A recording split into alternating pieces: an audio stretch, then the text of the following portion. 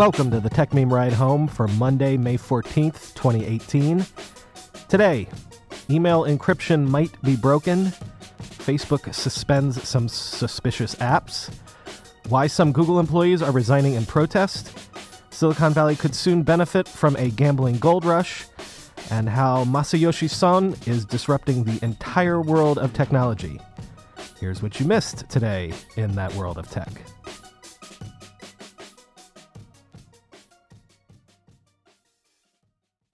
Happy Monday, everybody. Your email might not be secure. Late Sunday night, Sebastian Schinzel, a professor of computer security at Munster University of Applied Sciences, published warnings that there are critical flaws in PGP and S-MIME, two of the internet's most popular protocols for encrypting email. The vulnerabilities Schinzel found would make it possible for bad actors to reveal the plain text of encrypted emails, including emails that you might have sent in the past. Unfortunately, Schinzel says, there are currently no reliable fixes for the vulnerability, so if you use PGP or S-MIME for sensitive communications, you should disable that in your email client immediately. Now, chances are you probably send your email unencrypted, as most of us do, but if you do rely on encryption in your email, you can no longer assume that you can do so securely. If you're concerned about your vulnerability to this, aside from ceasing sending sensitive information over email and disabling encryption plugins in your email client, security experts are recommending disabling the loading of remote content in emails. Also, the Electronic Frontier Foundation suggests, quote, users should arrange for the use of alternative end-to-end secure channels such as Signal and temporarily stop sending and especially reading PGP encrypted email, end quote. Bottom line, if you only use web-based email like Gmail or the like, you probably don't need to worry about this. If you don't encrypt your email using a native email client, you don't have to worry about this. Generally, we all have to be somewhat worried about security at all times, but this is only absolutely critical if you're sending super important, sensitive information over email. No doubt every developer of email clients in the world will be working overtime to publish a fix for this soon. Facebook is following up on its promise to review apps in its ecosystem in an attempt to prevent another Cambridge Analytica scandal from happening. In a blog post today, the company said it has suspended around 200 suspicious apps as a part of an extensive audit of thousands of apps it has reviewed so far. Facebook CEO Mark Zuckerberg announced that this investigation would be taking place back on March 21st, saying Facebook would, quote, investigate all apps that had access to large amounts of information before we changed our platform to dramatically reduce data access in 2014, and we will conduct a full audit of any app with suspicious activity, end quote. In the blog post announcing this news, Amy Archibong, Facebook's VP of Product Partnerships, wrote, quote, the investigation process is in full swing, and it has two phases. First, a comprehensive review to identify every app that had access to this amount of Facebook data. And second, where we have concerns, we will conduct interviews, make requests for information, which asks a series of detailed questions about the app and the data it has access to, and perform audits that may include on-site inspections. We have large teams of internal and external experts working hard to investigate these apps as quickly as possible, end quote. So if a Facebook app you use might suddenly have disappeared on you, this could be why. Facebook says that if it discovers apps have misused your data, you will be informed shortly, though data exploitation expert Frederica Kalthuner said on Twitter, quote, hi, Facebook. I appreciate the effort. However, since you've kindly removed old apps from my profile, I can no longer contact old apps that have my data. And as a result, I can't ask for a copy of my data or ask them to delete my data. Over at Gizmodo, Kate Conger is reporting on a story that was turning a lot of heads today. According to her sources, about a dozen Google employees are resigning in protest over the company's continued involvement in providing image classification AI to the Pentagon's Project Maven drone program. I've spoken about this a couple times before as a contract with the military that many inside Google are stridently opposed to. More than 4,000 Google employees have signed an internal petition stating their disagreements with Google's participation in a program that helps the military analyze video and data collected by battlefield drones. The fact that there are now actual resignations is another sign not only of the growing awareness within tech of the moral implications of some of the new technologies coming to the fore. It's also a sign, though, that increasingly Silicon Valley is becoming more and more politicized along a whole range of fault lines. There have been tweets in support of the resigning employees, and as Shira Frenkel, the New York Times' cybersecurity reporter, posted, quote, "People in tech like to talk big, but are rarely willing to walk away from the money. This report that Google's employees are resigning in protest of a Pentagon contract is huge." You may have heard the big news today that the Supreme Court struck down a law that had banned sports gambling nationwide, thus clearing the way for individual states to possibly allow gambling within their borders. It's really hard to understate the floodgates that have potentially been opened here. In a New York Times editorial, NBA Commissioner Adam Silver said sports gambling could potentially be a $400 billion market. Over at The Ringer, they broke down the immediate implications. For the short term, expect gambling to begin popping up first in New Jersey and then West Virginia. But decisions after that will have to be made on a state-by-state basis, so depending on where you live, bookmaking might take a while to get to you, if it ever comes to your state at all. A study last year suggested that 32 states were likely to allow gambling in their jurisdictions if allowed to do so.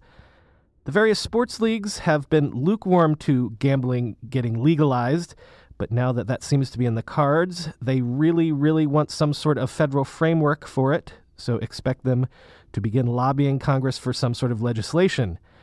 The Ringer piece notes that with this particular president, we have someone in the White House with considerable experience in the gaming industry. But why am I talking about this news on a tech podcast? Because this is obviously a wide open industry ready for tech startups to flood into. And there are already some incumbents there, of course. Quoting from a TechCrunch piece on this news, quote, "DraftKings and FanDuel seem like clear early winners, but really there's a market for Facebook, Twitter, YouTube, and the major networks that hold sports broadcasting rights to open up to new sources of revenue.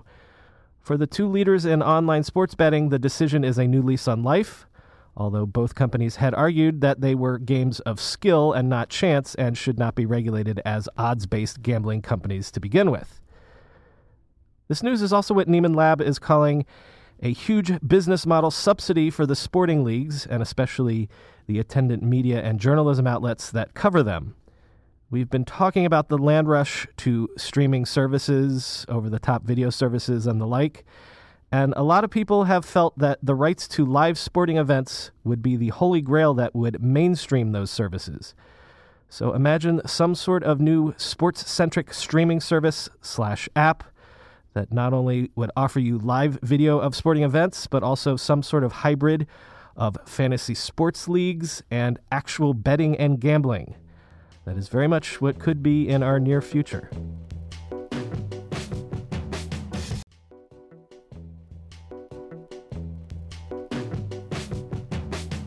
HP has announced a whole range of updates to its premium Envy and EliteBook computer lines.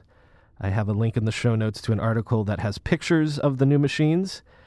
The standout among them is the Envy Curve all-in-one desktop computer that sports a huge wraparound display in 27 and 34-inch sizes. If you get the 34-inch model, it features built-in Alexa support. The Envy 13-inch laptop will also have Alexa built in, but the 34-inch Envy Curve all-in-one desktop also has a base that supports Qi and PMA wireless charging. So if you have the latest iPhones or Android smartphones that support wireless charging, you can just set your devices on the computer and they will charge. Generally, all the Envy and Elite computers announced this morning were sporting new designs, plus upgrades to processors and display specs. Most of the models will go on sale on HP's website later this month, though some are coming later this summer. Trouble for Apple laptops, though. After widespread complaints about keys becoming unresponsive on the latest MacBooks, those super thin and light ones with the butterfly keyboards, Apple is now facing a lawsuit related to the keyboard malfunctions that is seeking class action status. While not quite reaching the level of the iPhone 4, "You're holding it wrong, brouhaha," complaints about the butterfly keyboards have been widespread, especially among prominent tech journalists like the Outline's Casey Johnston. Apparently, Apple Genius Bar employees blame the malfunctions on specks of dust getting inside the keyboard mechanism. If users encounter a problem when the machine is under warranty, Genius has offered to replace the entire top case of the computer, though you'll need to be without your machine for about a week. If you're out of warranty, the replacement part will run you $700. Designer Dustin Curtis tweeted, "The new MacBook Pro's comically fragile keyboard has made me absolutely terrified of small crumbs. I was at the grocery store earlier and caught myself specifically picking out items that don't produce crumbs. Great design, Apple." Uber keeps making additions to its core app that, when they're announced, keeps having me shake my head and say, "Wait, you couldn't do that already?" A few weeks ago, it was the addition of a button to quickly call 911 or emergency services from within the Uber app. Today, it's the news that Uber users can now rate their trip mid-ride with categorized and written feedback instead of having to wait until the end of the trip when, you might forget. This is all part of the ongoing year-long Uber effort to rebrand itself in users' minds as being not only more safety-conscious, but also more trustworthy and user-friendly. Peter Deng, Uber's head of rider experience, told TechCrunch's Josh Constein that the company was shifting more to listening to riders and users. Finally, I wanted to point you to a piece that is a bit of a long read, but it's too important to get lost in the Friday long read scrum. It's a profile in The Economist of SoftBank's Masayoshi Son and his $100 billion vision fund. You simply cannot understand the current state of venture capital or even the startup ecosystem as a whole without understanding the vision fund.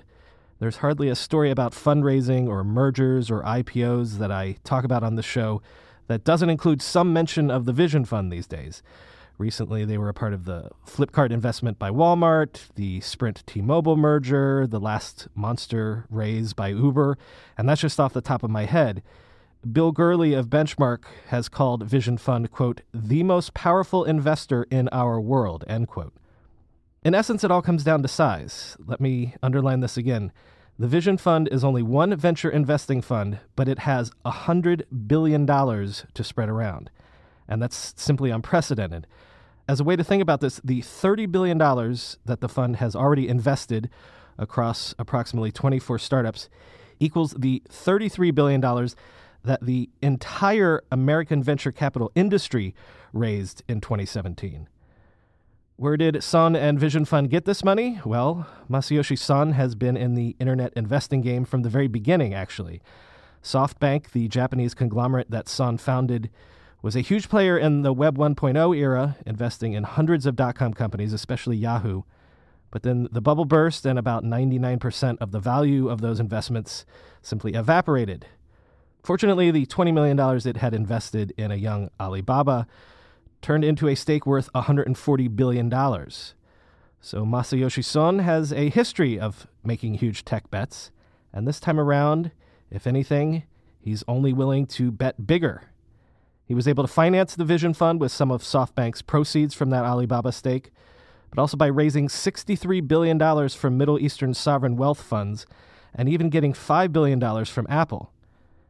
It's not just the amount of money Son has to throw around, it's also the alacrity with which he's willing to mete it out.